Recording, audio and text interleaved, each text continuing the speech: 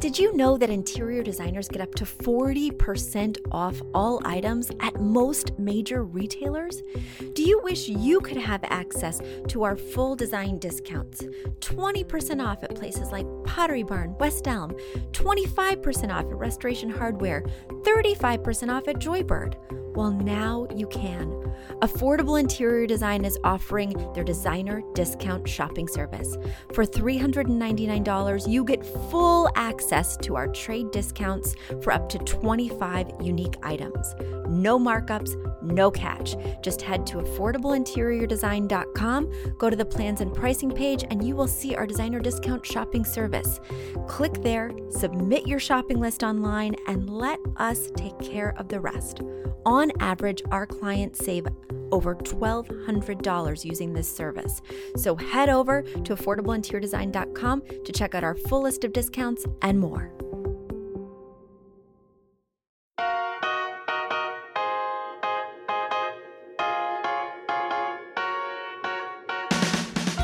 You don't need a high-end designer or a lot of money to get a luxe look. Be your own interior designer with big design, small budget. Here's your host, Betsy Helmuth. We are back this week, continuing our Designer Spotlight series with Affordable Interior Design's Angela Lutzker. Angela, welcome to the show. Thank you. I'm excited to be here. Yes, well, we're excited not only to have you on the podcast, but also to have you at Affordable Interior Design. Tell us a little bit about your time with us so far. Oh, thank you. Yeah, so I started in October, and I have had a few remote clients that I've done, through FaceTime, and then I've had a few in person, and a few have been bachelors, a few have been families with dogs and kids, and I've done some for some single women also. So it's been kind of a good mix of projects. And you were a part of our Washington, D.C. expansion. Mm-hmm. It was our first time venturing to a territory outside of the New York environs, right? Because we do the suburbs, we do the Hamptons, but this was our first big leap into a total another state. Mm-hmm. So tell us what makes Washington, D.C.ers different than New Yorkers or just people in general. Well, I've lived a few different places. I've lived here for about 18 years, and I've lived in a few different places, and I do feel like we're a little different here. It's kind of a melting pot.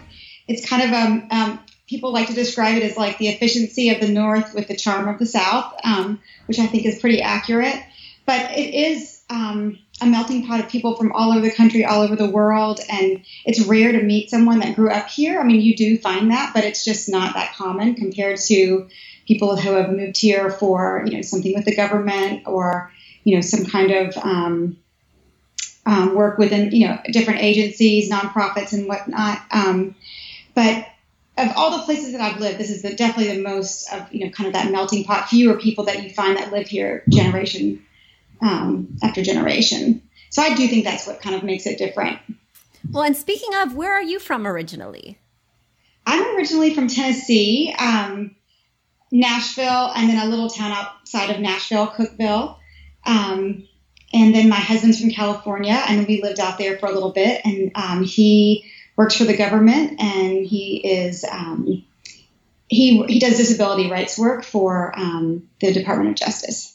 So what got you into interior design? What sparked your love of this field? What made you decide, I want to be an interior designer?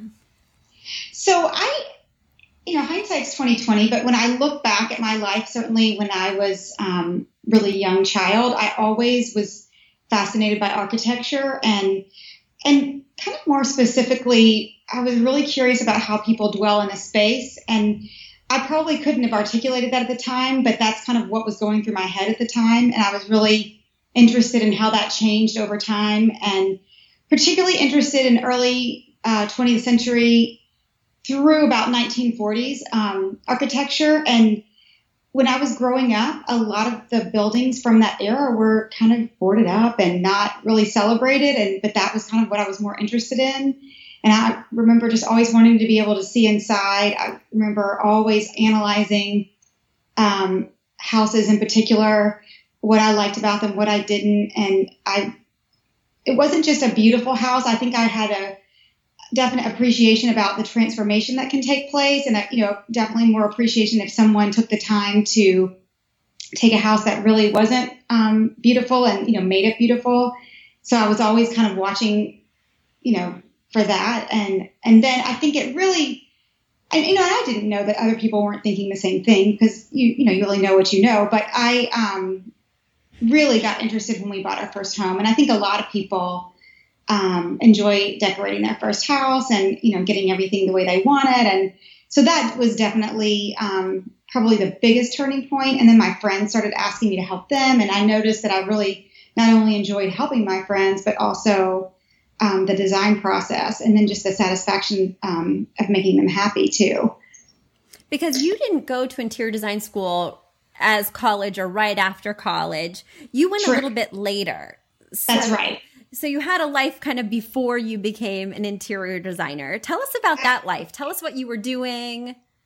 So I guess my two passions have always been art and design and health and wellness. And then woven in that is I'm just an educator at heart. And when I look at my whole adult life, including college, I was always teaching something. So education is really important. And that's one of the things that drew me to AID as well, because your emphasis on education. And I think you're an educator at heart. I see that with your blogs and your podcast and the books you've written. So that was a really big draw for me. And sorry, my dog, and I'll put this on the podcast, it's fine, but my dog is normally super well behaved, but there is one dog in this neighborhood that he is like arch nemesis. And of course, that dog is out taking a walk right now. So excuse me, but yeah, so the focus on education. So were you originally an educator?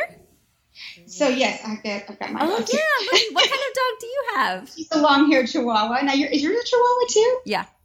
Okay, see? We're Mine's both the short hair version. We both have Chihuahuas. There we go. I love it. Yes. Well, we both have our Chihuahuas on our laps, listeners. Yes. So I started out with a degree in elementary education, and I originally taught elementary school. And when I finished, and then, my second degree was my master's in interior design. And when I finished it, my kids were in elementary school, and I knew that the design work was going to be a lot of evenings and weekends. And I think my natural reaction to learning something new is wanting to teach it to other people. And I also just really wanted their schedule. So I thought, I'll go back and I'll teach again, but this time I'll teach art. And I'll, take all this information that I've learned in design school, and I'm going to bring it into the classroom. And I really enjoyed that. And it was perfect because I was able to be at the bus stop and really keep their schedule. And then later, kind of that health and wellness thing was there. It's always been there, but, I never really had a career per se. So I, feeling like, my passions were sort of leading me in that direction, and also wanting that flexible schedule with my family, I started a fitness boutique business and taught fitness classes. So again, like I'm always teaching something. And and then around the time that my kids started getting really independent, I started to get the design bug again. It never really stopped. I mean, I was always helping people with their design work. I was always kind of analyzing still and helping people that I knew, certainly doing it for myself, and it was kind of a hobby. And so I just kind of started looking around, and I found you guys. And I think I told Shannon in my first interview, I didn't apply with anybody else. You were the only job that I applied for, because that I was looking for just the right situation. And this job really combines all the things that I like. And lots of working with people, and is a really big emphasis on working with people. Whereas some design jobs, you really are just behind a computer drafting. And I really most design jobs, exactly. Yeah. And I really wanted that personal connection with people. That was really a key thing. And a lot of design is project management, and that's not what this is. It's more the personal connection, and then the design work, which is all the things that I love. So, well, that's exactly why I made this company, because when I worked at a big firm, they weren't doing anything that I wanted to do as a designer. I was like, wait, I saw stuff on TV that was creative. There were constantly new clients. The transformations were quick. And now that I'm in a legit firm, now that I'm sitting here at the desk of the most famous designer I can think of, I had a limited scope of knowledge, but he was also a very famous designer, Tom Felicia. I was like, now that I'm at the dream job, in an intern capacity, but I was at the dream job at the highest level I would get to, watching him, kind of thinking of him as maybe my future self, right? I was like, well, this isn't what I want to be doing. I don't want to spend 6 months finding a rug. I don't want to write 10 invoices for that rug. I don't want to go get 6 samples and show them to the client and drive them to the Hamptons and drive the samples back and still not order a rug. Right. And that's the most exciting part of the job. Most of the job is behind a desk, invoicing, emailing vendors, arranging deliveries, those minutia kind of things, which are also something that's interesting to me. I love a good spreadsheet, but it wasn't getting that creative fulfillment. It wasn't getting me out from behind the desk and to see new neighborhoods, and I have the same thing as you, Angela, when you said, I always want to peek in those houses, because I bet in Tennessee there were some amazing boarded up houses. If you merge the South with that kind of thing, I just have such a voyeuristic need to peek inside people's houses. You're not getting that at a high-end firm. So yeah, but yes, so that's interesting. And you mentioned kids several times. So how many kids do you have? Tell us a little bit about your family. Sure. I have 2 kids. My oldest is a boy. He's 17, which blows my mind. And I also have a 15-year-old daughter. And then I have my husband, of course. And then we have our Chihuahua that I was talking about earlier. Her name's Flossie.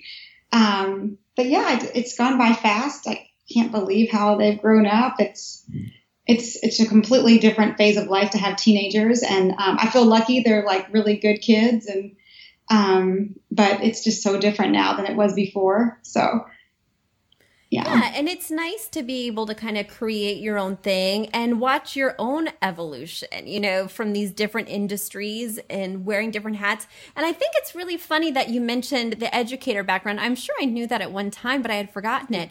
But I really think when we're working with our clients, using our system, showing them the method of the floor plan game, we are educating them. That's what I think of myself as when I'm with a client. Right. I'm teaching them why. I'm not just telling them, put your sofa here, because I'm showing them what would happen if we did it in other places and why not.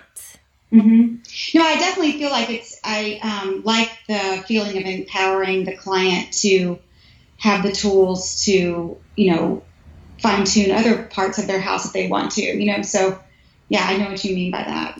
Yeah, we work in a really systematic way. And when I'm with a client, I actually think of it as like a one-on-one masterclass. They may not care about why I'm making their drapes touch the floor, but I want them to know.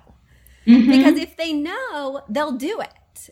And if I just say, make your drapes touch the floor, they might forget. But when I teach them the lesson, when I go that step further and say, you have to have a bigger rug because all your seating needs to be at least partially on the rug, they're like, oh. And they're always grateful for that teaching. They're always like, I'm so glad you told me why you're doing this. Yeah, I agree. They do seem to really like that extra bit of information. Yeah, it's very different than a normal interior designer who would give you the floor plan, send you on your way, and maybe you'd execute some of it and maybe you wouldn't. But at least with this package, okay, I'm going to put that, rug in that exact place. I'm going to have this exactly 8 feet apart because, And speaking of process, what is your favorite part of the entire interior design process? Aside from the client interaction, like the actual design process part? Or if it's the client interaction, what piece of that interaction? Is it reviewing the questionnaire? Is it taking the home tour? Just what piece is more interesting? As far as meeting the clients, I really like meeting new people, and I just find that really interesting, just to kind of be in a slice of their world for, a complete stranger's world for, a couple of hours. And then I've learned so much about them, and I'm just doing this one little project, but then you learn so much about them. It's very intimate, really. And so far, everyone has been so nice. It's been really, really great. And I, hoped that it would be the case, but anytime that you're in a customer service situation, you never know, but my experience has been wonderful. And so I felt very lucky with that. But as far as the design process, so one of the things I guess I didn't talk about earlier was that I do draw and paint, and I like, and I promise this has a reason for me telling you this now, but an abstract painting, there's like a certain push and pull that happens during the process. And before I started working for AID, I did not use the mood board as a tool. This is a new tool for me, and it's like become the way that I design spaces now. And I really enjoy working with the mood board. And I started kind of thinking when I was preparing for this podcast, I was like, why do I like the mood board so much? And I really think it's because it reminds me of the process I go through when I'm painting, except for I don't have paint and a brush. I have these images that I'm moving around trying to find balance in the same way that I am when I'm painting. And I think that's why I like it so much. And then you know right away every decision if it's going to bring balance or throw it out of balance. And so that is my favorite part, is using that mood board. That's very interesting, because Beta was also a painter. I was also a painter. Mm-hmm. And it's funny how we all have been speaking about that, but in different ways. And I do think of the mood board as kind of my artistic expression of the room. Mm-hmm. I don't utilize it as a tool as much, even though whenever I'm stuck on something, I'll create my entire mood board and then see what's missing. Like, mm-hmm. Oh, I'm missing a pop of color over there. Oh, I'm missing a curvy shape. Everything's so straight. Mm-hmm. So I do kind of use it at the end, but more for me, it's my artistic piece. It's like my little painting for them. Right. I really want it to look beautiful. Even, right. Of course, as a reflection of the room, but just in and of itself. Like, yes. Does it have kind of a frame around it? Did I put in a lovely background in terms of the paint color? Mm-hmm. These are all things I'm thinking of just so it looks pretty on its own. I want them to be able to show their friends. Like, look what Angela made for me. Look at this pretty little thing, So I think there's something to that mood board kind of standing alone. As its own work. That's true. Art. It's very satisfying. It is. It's satisfying to look to at the end, but I also find that that's my favorite part. And my daughter and my husband really like puzzles, and I've never been a person, my son and I do not like puzzles, but to me, solving the client's list of things that they need and their needs for their home, it really is like a puzzle to solve. And I like that kind of puzzle. I just don't like the other kind of puzzle, but it is a puzzle in that way. And the mood board, often I will think that I'll have in my mind, these elements are going to work. And then I put them in the mood board and I see right away, okay, this is not going to work. And I can manipulate it right away. Or sometimes if I'm really stuck, it can guide me. I'll just start bringing in different things to see, the different possibilities, and then it'll kind of send me in a direction. And then, it'll kind of get me unstuck if I'm stuck. And so I like that about it too. Yeah, I definitely, I never really thought of it as a puzzle. I like to think of it because it's very good that you have hobbies, Angela. I was just speaking with Allison on last week's podcast, and Allison and I don't have any hobbies. We need to get a life. Maybe it's because we have children in that younger dependent. Yeah, they're in the dependent phase, not the independent phase. But, the one hobby I do have is I watch crime shows while I'm doing my design work. Mm-hmm. Like while I'm designing for a client, I watch Dateline. And I've always thought of it as kind of like a crime where I'm piecing together the clues. So it's that same kind of thing. And then at the end, I've got the culprit. But no, I feel like trying this, trying that, going down this path. Oh, that was the wrong path. Going back, erasing all of that. It does remind me of some kind of puzzle or something to solve. Mm-hmm. Yeah. Right. I agree. And now it's time for a quick commercial break. Just out in 2019, our newly released paperback version of our book, Affordable Interior Design, High-End Tips for Any Budget, has just hit shelves. If you want to learn more about selecting your style, picking the perfect paint colors, choosing a color palette that will wow, then you won't want to miss this book. Plus, it has a whole bunch of pretty pictures. Head over to affordableinteriordesign.com, click on the shop tab, and you will see our book for $14.99. Additionally, if you purchase it on our website, I will personally sign it for you. And if you use promo code podcast at checkout, you'll get 15% off your entire order. Head to our website and grab your copy today. What would you say is the most important element in interior design, just in general? Balance. And I think editing is important too. I think knowing when to stop, knowing when to not overwork a space. But I think having balance. If, like you mentioned, too many curvy shapes, you need a straight, I feel like balancing those shapes, pattern and texture versus smooth surfaces, light and dark colors, heavy and light furniture. I think the balance really is important. And I think you can even if a person has a lot of furniture that they're not able to replace, if they have at least the space balance, then it's really going to be, not so bad, actually. I think it's worse to have a bunch of new things that are out of balance than maybe some things that they're not crazy about that they can't afford to replace, and have everything be in balance, as in the room in general. Right. Yeah, like placing too many upholstered furniture pieces on one wall, too many case goods on the other, by just mixing those up, even if they're hand-me-downs, even if they're sentimental from grandma's house and you just feel like you've got to live with them. I just had a client yesterday who had a ton of sentimental stuff. She just had to live with it. And of course, none of it would be what I would choose necessarily, because first of all, it hasn't been available for 100 years. But second of all, it looks a little bit dated, but you can still make it better by mixing it up, moving it around the space, layering some things on top. I think it was really interesting what you said about editing. I think a lot of people do have trouble with that. Is there a tip you would give around that? Like, how do you know when you should stop?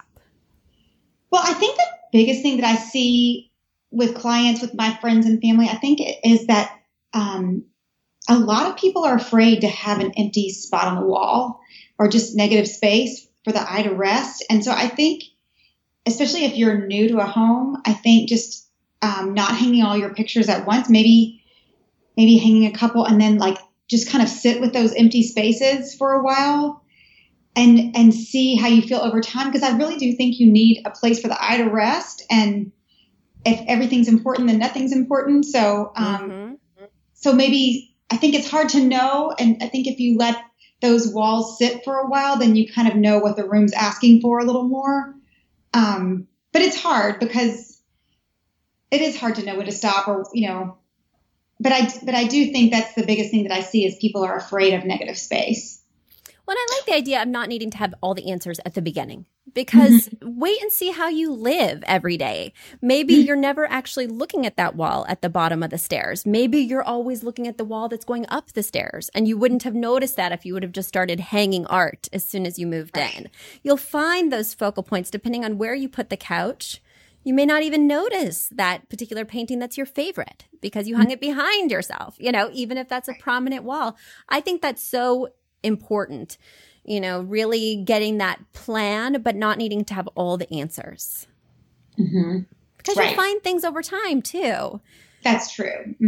And when you fall in love with a piece, you want to be able to incorporate it. You don't want to have to remove something necessarily. Agreed. Yeah. Yeah. And so what are some of your favorite stores to find these items? So I definitely have some go-tos, but I found that there's not just one store that I like everything they have. So, I sometimes will be like, okay, I like sofas from Crate and Barrel, but I like lighting from Anthropologie, and I like,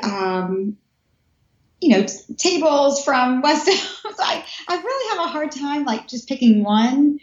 But I would say the usual suspects are Room and Board, West Elm, Crate and Barrel, Anthropologie, CB2, sometimes Pottery Barn, less and less Restoration Hardware. I think I used to, I think one of the problems is there's so many things with Restoration Hardware that are large scale. And in the area where I live, most of these homes are historic or people are living in condos, and there's just not enough space for those large scale pieces. Not that they're not beautiful, but I just haven't found that they really fit the scale of the houses around here. Yeah, exactly. So many people think that when they move to the suburbs that they're going to have these huge spaces that they're going to have to fill. And while the spaces might, they might have more square footage technically, the rooms are similarly sized to an apartment because they are historic homes. We don't, right now, we're not designing in Texas or in places that have a lot of new developments. We're on the East Coast in New England where a lot of the older places are still around. And so maybe they've knocked down walls to make it open concept. But at the end of the day, the scale of living was smaller. Right. And so I find oftentimes, whether I'm working in the suburbs or working in people's homes, that I'm using the same sizes of furniture. And that did surprise me moving out here. Yeah. Yeah, that surprised me too. And then what do you think is the most important item in someone's home, whether it's decor or furniture? So I go back and forth between the dining room table or the table where you eat most of your meals and the sofa. I mean, the sofa is so important because it needs to be comfortable. It's hard to source online because you need to sit on it and it really needs to function. It's usually a place that gets a lot of wear and tear. A lot of people are spending time on it every day. But then I feel like the table is where everyone has their celebrations and most of their family moments are at the table. It's probably the most memorable piece of furniture that maybe your family will have. So I kind of go back and forth between those two. Well, and I love thinking about the piece of furniture as the memory that you're going to have, because that's an interesting way to reflect. That's interesting. There's a lot of communal, behavior around the table, I guess. And then also the kids are doing their homework there. Usually when our family is engaged in conversation, it's at the table. So if we're all together that way, and then, it breaks down from there. So sometimes it can be on the couch, but as the kids get older, it's less and less. But, and it's funny because both you and Allison mentioned the dining table, and I actually prioritize it pretty low. Oh, really? Okay. Because it gets so much traffic. My kids are making slime on it. My daughter was just coloring with markers and she was going way off the page. I'm like, Eden, like half of this marker stuff is off the page. And she's like, I know, so I just try and not, of course it's a nice looking table, but I really didn't prioritize it in terms of budget because it gets so much love and it shows. Right. I didn't know if you meant the most important in terms of where you spend your money or... Well, and I didn't specify. No, and I think, but I love the idea because I've really been thinking of it as more functional over a piece. But I love the idea that the kids are kind of creating their memories around it. That's interesting. And it is one. I better step it up, Angela. This pyramid. Everybody has a memory attached to it, at least, right? Yeah. Because it's something that everyone uses. Yeah, no, I think that's interesting because those heavy use pieces, I'm always like, well, let's not spend as much, or we're going to switch that out in 3 to 5 years, and maybe I should be thinking a little differently. That's awesome food for thought. Well, speaking of food for thought, are there any final thoughts you want to leave our listeners with, Angela? Let's see. I don't think so. I will say. I don't know if this is something that your listeners are curious about, but one of the things I will say as a designer over time is that in the early years, it was so important to feel like I was expressing my own personal style. And over the years, now I don't even care about that anymore. Like I already know what I would do. I'm more interested in what someone else's dilemmas are to be solved. That's more interesting to me now. If someone said, oh, go in and design this space, you can do whatever you want. That used to be my dream scenario, but that's just not the case anymore because, over the years, you already know what you want. Now it's the challenge of how can I take this list of parameters and needs and obstacles and find something that's going to work for them, that's going to look beautiful, that's going to, function. And I think I've just really grown to love that challenge. Well, and that's my favorite part. And I think, now I've gotten to the point where not like you said, you know what you want to do for them to solve their dilemmas. You're not as interested in pushing your own agenda or your own style. And for me, I've gone a few steps past that. And now I don't even know what my personal style is. If you would have asked me when I started, I could have listed it exactly. I could have put it in a box, handed it to you with a bow on top and said, this is me. After so many years of adapting to the clients and loving that challenge, I almost can't design without that prompt. Interesting. I don't even know where I would begin. When I designed for myself, I had to hire an affordable interior designer because I like so many things and my own vision had become so diluted. That is really funny. I should watch out for that. Well, it was pretty cool because I feel like a total chameleon. I see value in almost every single item. In terms of I could see a place where I could use that. I could see a reason why I might love that thing. But it became so blended for me that when designing my own space, I was like, oh my gosh. Like I'm not the person. Huh?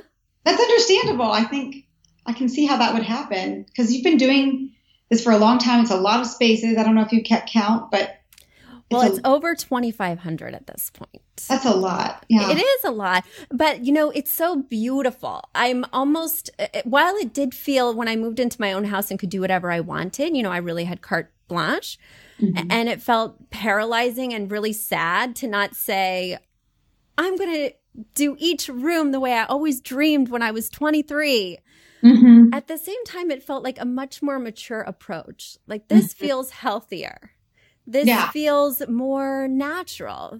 And I really love that I can appreciate styles that I wouldn't have ever considered before. Yeah. So, it's an evolution. It's fun to know that we're always evolving. But True. I think that has been a huge surprise for me. Yeah, I bet. And I was surprised too at the change also. And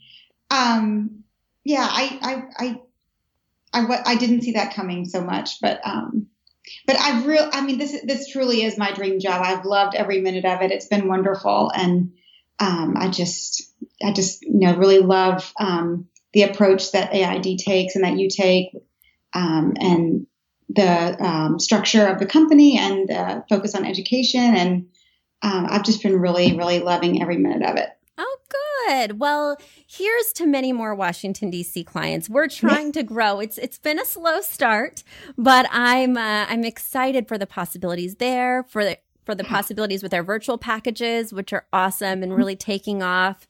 But it's also just great to have you on board because these different viewpoints and to have people who have these different backgrounds, it really adds so much color to the process, but also to the depth of our team. Yeah, absolutely. Absolutely. Yeah. Well, thank you. I've really had fun with this today. And yeah, thank you. Well, thanks to you and Flossie for joining us. And we'll be talking to you soon again, I'm sure. Sounds good. Thanks, Angela.